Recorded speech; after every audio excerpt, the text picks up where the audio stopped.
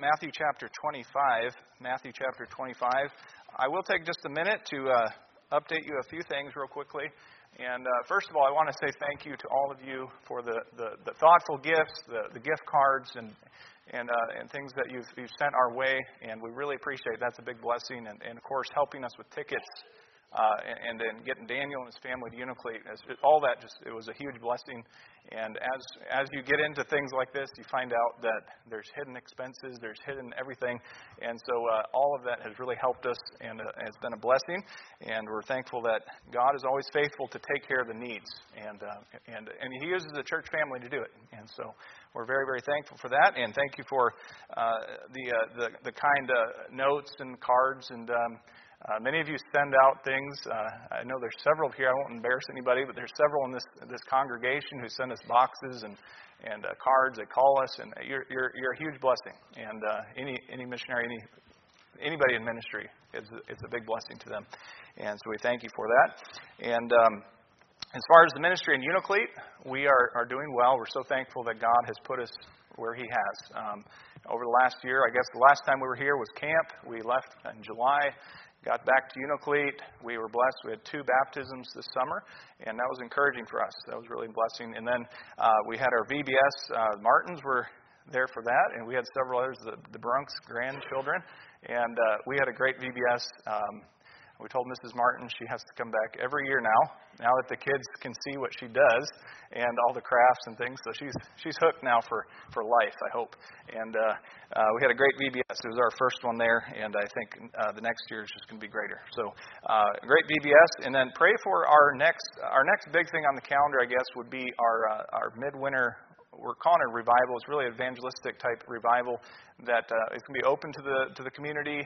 We're going to rent the community hall is the plan, and we have a man coming up from Arizona. He is a missionary church planter on the Navajo reservation. He is bringing 2 of his Navajo preacher men and their wives. So we're going to have 3 different couples there, and it's going to be, I think, a great opportunity to reach the community and to have an event that will reach into the community. So pray for that. That'll be early January, and so we're going to, as soon as we get back, we're going to be right in the middle of getting ready for that. All right, well, let's get into the Word of God tonight in Matthew chapter 25. And I love the time of Christmas. I love the time of celebrating Christ's birth. Although tonight I'm not talking about Christ's birth, but I am going to talk about Christ's return. Christ's return. And, really for the Christian, I think the return of Christ should be on our minds every day, every moment. Every moment. Because as we're going to see in this parable in Matthew chapter 25, the message tonight is about being ready. A readiness, a watchfulness as Christians. So let's go ahead and read this passage, and then we'll get into the message. And I pray the Lord bless you through this. Let's go ahead and read there in verse 1 of Matthew 25. It says, "Then shall the kingdom of heaven be likened unto 10 virgins, which took their lamps and went forth to meet the bridegroom. And 5 of them were wise, and 5 were foolish. They that were foolish took their lamps, and took no oil with them. But the wise took oil in their vessels with the lamps. While the bridegroom tarried, they all slumbered and slept, and at midnight there was a cry made, Behold, the bridegroom cometh. Go you out to meet him. Then all those virgins arose and trimmed their lamps, and the foolish said unto the wise, Give us of your oil, for our lamps are gone out. But the wise answered, saying, Not so, lest there be not enough for us and you. But go ye rather to them that sell, and buy for yourselves. And while they went to buy, the bridegroom came, and they that were ready went in with him to the marriage, and the door was shut. Afterward came also the other virgins, saying, Lord, Lord, open to us. But he answered and said, Verily I say unto you, I know you not. Watch therefore, for ye know neither the day nor the hour wherein the Son of Man cometh." Let's pray.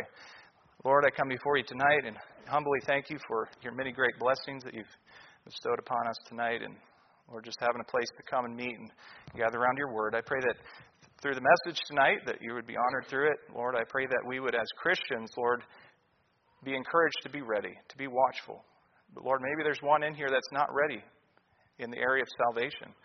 Lord, they've never trusted you as Savior. I pray tonight this message would even spur their hearts, Lord, that they would see their need of salvation, Lord, to be ready in the greatest area of life to meet their Maker, their God, their Creator. And Lord, tonight, please bless the invitation as well that follows. In Jesus' name, amen.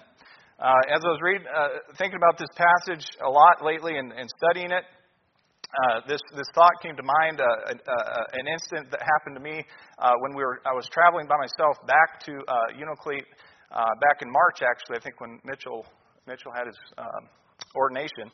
And there's two ways to get back to Unalakleet. You can either get on Raven Airlines direct flight right to Unalakleet, or you can go to Nome and then get on a small 10-passenger plane, fly to Unalakleet. And so on the way home, I took the Nome route, which put me at the Nome terminal there. And when you go over to the Bering Air terminal, it's very small, very tight quarters, and it's packed with people.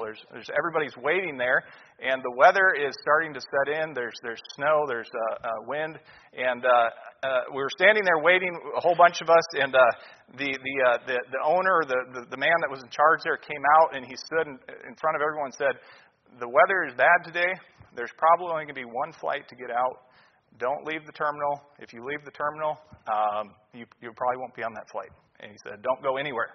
And he said, "If you leave the terminal, we're not liable to get you on this flight." And so everybody was thinking about that. And of course, I was looking at the time. I was supposed to go over and meet with Justin Ross for just a few minutes. I'm looking at the time and thinking, "Oh, I think I can make it. I think I can make it." And so you start to think that you can have time to do something. And I did go, but I did make it back in time. And but I got to thinking about that with this message, this parable, and how many times as Christians we leave the terminal. We leave the place of readiness in our minds, in our spiritual walk. In other words, we think we have time to take a detour. We think we have time to go out and do something in this world, and we say, "Well, the Lord's not going to come back tomorrow. He's not going to come back today." But this parable is surrounded by other parables, if you will, of the Lord's return. And the idea, the very point of this parable is that we need to be ready. We need to be watchful. Notice that these 10 virgins here, it says 5 were wise and 5 were foolish in verse 2. Now there's speculation of why the number. I don't think that's very important for this, but I think the point of this is readiness. But notice in verse 3 that it says that 5 of them were foolish. They took their lamps and took no oil with them. Now they all had oil in their lamps, but they did not. The 5 that were foolish didn't take extra oil. If you keep on reading there in verse 4, it says, "But the wise took oil in their vessels with their lamps." Okay, so they would take extra with them in case of the event the bridegroom tarried, like he did, and they ran out of oil. Now notice how it says in verse 5, "While the bridegroom tarried, they all slumbered and slept." In other words, they said, "Well, we're waiting. All right, let's take a nap. Let's sleep. Let's wait." But notice at midnight in verse 6, it says, "At midnight there was a cry made, 'Behold, the bridegroom cometh. Go you out to meet him.'" In verse 7, "Then all those virgins arose and trimmed their lamps. And the foolish said unto the wise, Give us of your oil, for our lamps are gone out." Again, they had a light. Their lamp was burning, but their lamp had gone out, and they had no oil to replenish it. In other words, they went unprepared. They were unprepared. They did not have the extra oil. Now, the other ones did. They said, "Well, this is why we brought the extra oil, because if the bridegroom tarried, we would have extra." And yes, they did. And they were the ones that went in unto the bridegroom. Now, in this time frame, the marriage, I've done some reading on the marriage ceremonies of this time in the biblical, and even in some countries today, there's very similar wedding ceremonies. I was reading one account of a fairly recent missionary account of, I believe it was even, if I'm not mistaken, it was Hindu, maybe, wedding, and this very thing happened. When the midnight hour came, there was a cry that came out and said, "Behold, the bridegroom cometh." And the bride's maids, the bride's party went out to meet, and this very thing happened. And so we see in this parable that we need to be ready. I want to look at 3 things tonight about being ready, to be ready for the Lord's return. And again, I believe this parable is mostly speaking to the saved person. But you can't ignore that the unbeliever needs to be ready as well in salvation. First of all, tonight I want us to see that we need to be ready in salvation, first of all. If you're not saved tonight, if you don't know Lord Jesus Christ as your Savior, listen, you need to know that tonight, because you don't know the day or the hour that Christ will come. And look with me in Matthew, the previous chapter, Matthew 24, very, very quickly, just for a moment. Matthew 24, verse 36, likens the return of Christ to the days of Noah. In Matthew chapter 24, verse 36, it says, But of that day and hour knoweth not, no man, know not the angels of heaven, but my Father only. But as the days of Noah were, so shall also the coming of the Son of Man be. For as in the days that were before the flood, they were eating and drinking, marrying and giving in marriage until the day that Noah entered into the ark, and knew not until the flood came and took them all away. So shall also the coming of the Son of Man be. Then shall two be in the field, the one shall be taken and the other left. Two women grinding at the mill, the one shall be taken and the other left. Watch therefore, for ye know not what hour your Lord doth come. But know this, that if the good man of the house had known in what watch the thief would come, he would have watched and would not have suffered his house to be broken up. Therefore, be ye also ready, for in such an hour as ye think not, the Son of Man cometh. We see the times of the Lord's return will be likened unto Noah. The days of Noah, it says they were eating and drinking and marrying, given in marriage until the day of the flood came. In other words, life went on up until the day of destruction. And you can see that going on in our day and age today. You preach that Christ is coming, and people don't care. They say, "Well, I don't believe it. I'll believe it when I see it." And I was thinking about this week. It hit me, and I was actually talking to Brother Brunk about this. And I told Brother Brunk, I said, I don't know. In my mind, I always had this picture of the ark. The day that the rains came, the floods began to rise. I had this vision of people beating on the ark, saying, "Let me in, let me in." But the more I think about it, I don't know that was the case. Man's heart is so rebellious. Humanity is so stubborn. And I don't know that they did that. I think they might have been cursing God to their last breath. And I think that in our day and age, people are going to be going on with life. They're going to be drinking, marrying, and given in marriage up until the day Christ's return. And many will just stand there and curse God to their last breath. But if we are not saved, if we are not like Noah and his family, the ark is such a beautiful picture of salvation. There's that one door, amen? One door of the ark. Here, even in this parable, if you look at go back to Matthew chapter 25, notice the similitude of this parable when it comes to the days of Noah and the ark. In verse number, look in verse number 9, it says, "But the wise answered, saying, Not so, lest there not be enough for us and you, but go ye rather to them that sell and buy for yourselves. And while they went to buy, the bridegroom came, and they that were ready went in with him to the marriage, and the door was shut." All right, the door was shut. What happened? They came back, and they beat on the door. They said, "Let us in. We're here. We're ready now." And guess what? The door was shut. The door of opportunity was shut, just like the door of the ark was shut. Someday, the door of opportunity for you and I are going to be shut, whether you're saved or unsaved. Listen, if you're not saved tonight, there's a door of opportunity tonight to be saved. All right? Jesus said in Revelation 3:20, "Behold, I stand at the door and knock." To the believer and to the unbeliever, Christ is knocking. He's knocking on your door. He wants to save you. Are you ready in salvation? And then second of all, tonight, we need to be ready in salvation. Second of all, we need to be ready in sanctification. We need to be ready in sanctification.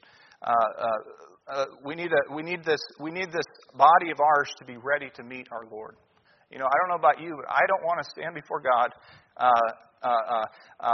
just beat up by the world and in a terrible fix. I want to stand before God ready, prepared to meet my God.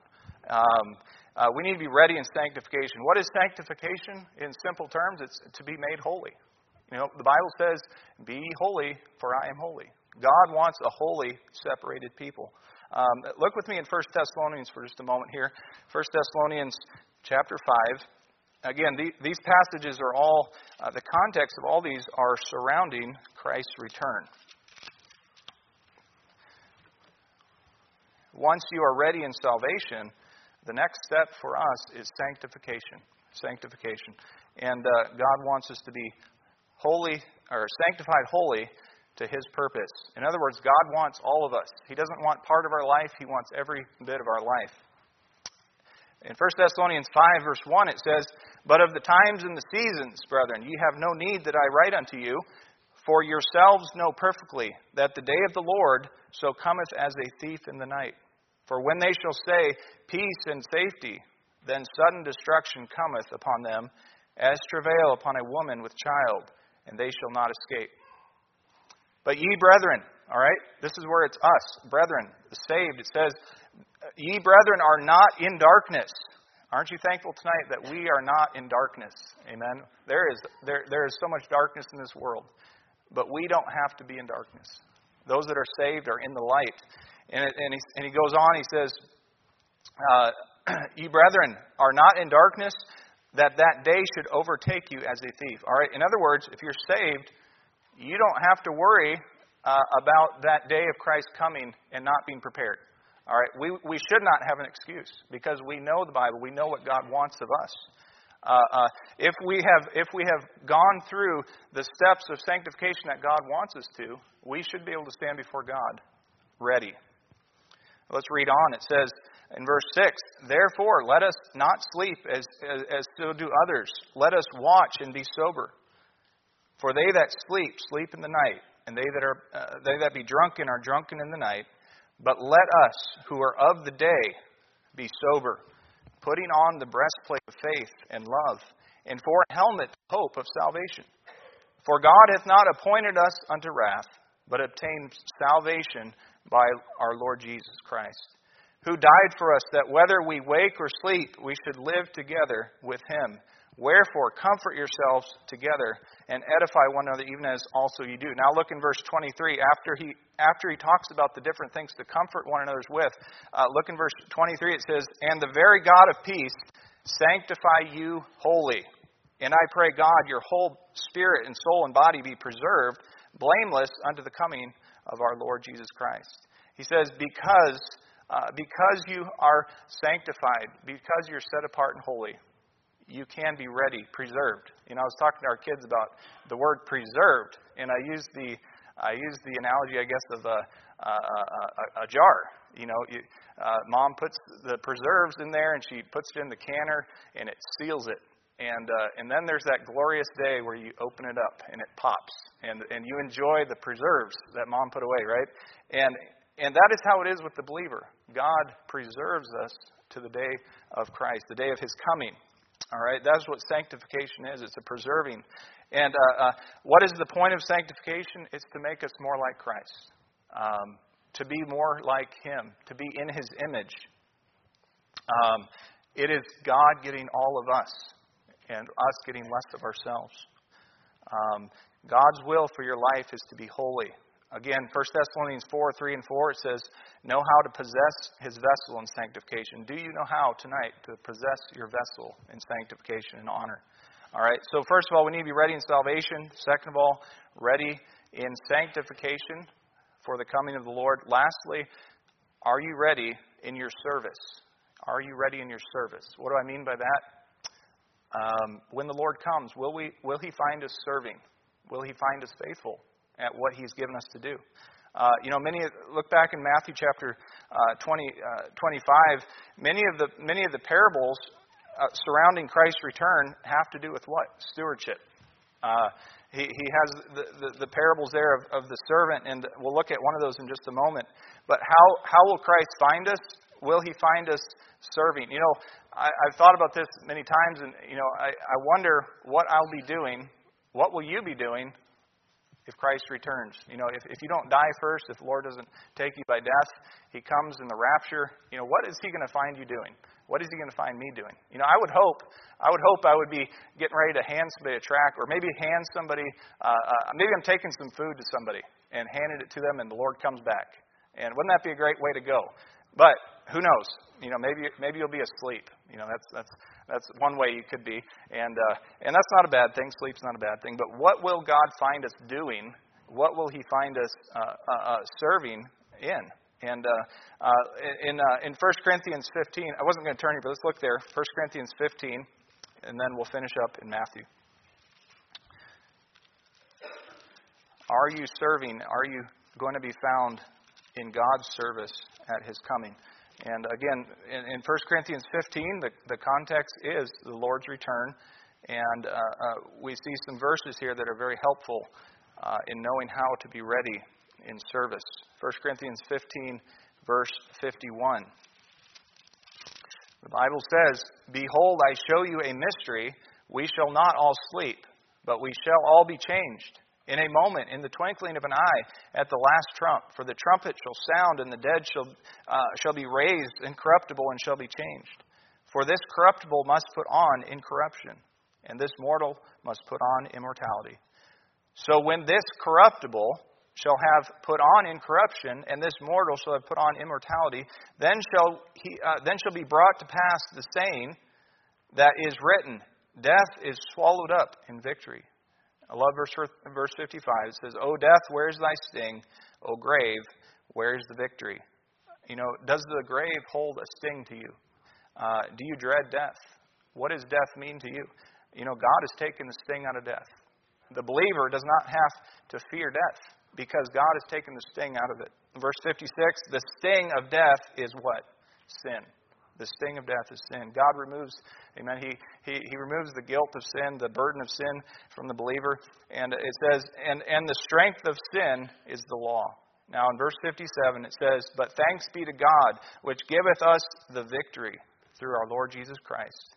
And then verse 58, "Therefore," all right, in other words, because of Christ's return, because of Christ taking the sting out of death, notice in verse 58 it says, "Therefore, my beloved brethren, be ye steadfast, unmovable, always abounding in the work of the Lord, for as much as you know that your labor is not in vain in the Lord."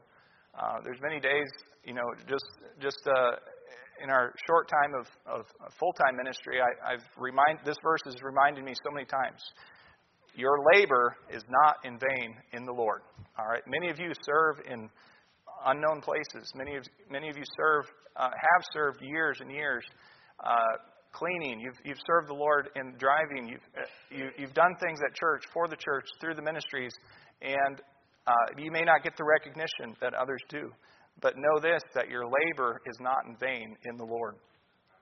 If you've done that job, if you've done that service, that ministry, God is watching. God is watching. And He is faithful to reward those who He finds serving. And with that, we'll end with Matthew chapter 24. Will the Lord find you faithful?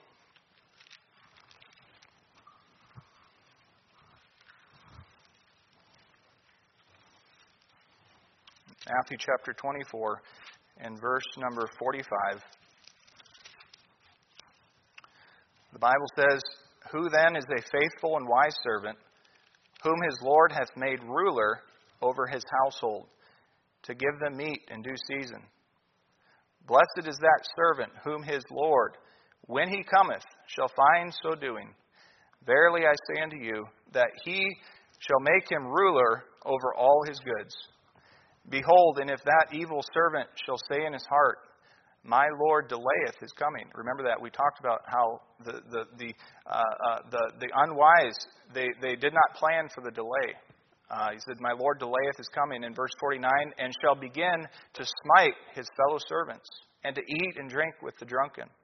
In other words, they left the terminal. They left the waiting place. They left the readiness. They did not stay in a place of watchfulness. And it says in verse 50, "The Lord of that servant shall come in a day when he looketh not for him, and in an hour that he is not aware of." Have you ever had the boss show up on a day you didn't expect him? You weren't expecting the boss to show up at that moment. That kind of moment. And that is the idea here. Will the Lord find us faithful in that hour we think that He won't come? Verse 51. And shall cut him asunder, and appoint him his portion with the hypocrites. There shall be weeping and gnashing of teeth. And so, of course, these parables, they have to do with the Lord's return. And those who are lost have a very meager end. But for the saved, we have hope in His return. Remember that our works will be tried by fire. What the fire doesn't burn up, that's all we have left. What will God find? Will He find you faithful? Will He find you faithful is the question. So tonight, as we close, the most important thing tonight, when you think of the Lord's return, first of all, are you ready in salvation? Has there been a moment in time where you have trusted the Lord as your Savior, that you have recognized that you are a sinner before God? The very first thing to recognize is that you're a sinner. Amen. Is anybody a sinner here? Yes, we are. We've all broken God's law. We have all gone astray. We've all we like sheep have gone astray. We've all chosen our own way. We need a Savior, Jesus Christ. That's what Christmas is all about, is Jesus' birth, His coming, the coming of a Savior, Emmanuel, God with us. Are you ready in salvation? And then second of all, are you ready, Christian, in your sanctification? How has the sanctification process been going in your life? And then lastly, are you ready in service? Will the Father find you faithful, watching, waiting, serving? And tonight, as we close in prayer, I'll have Pastor McGovern come and close with the invitation. But I want you to ponder those thoughts in your mind of the Lord's return. Are you ready? Let's pray. Father, I pray that you bless the invitation time. Lord, I want to be ready. I want to be watching. Lord, help me not to be like those unwise virgins in the parable who they didn't bring the extra oil. They did not trim their lamps. Lamps go out. Lord, we are to be the light of the world. A city set on a hill. Lord, help us not to lose our glimmer. Help us not to lose our fervency for truth and for reaching the world. I pray that tonight, if there's one that's not saved, that you would touch them tonight and convict them of their lost state, Lord, and save them. We ask this all in Jesus' name. Amen.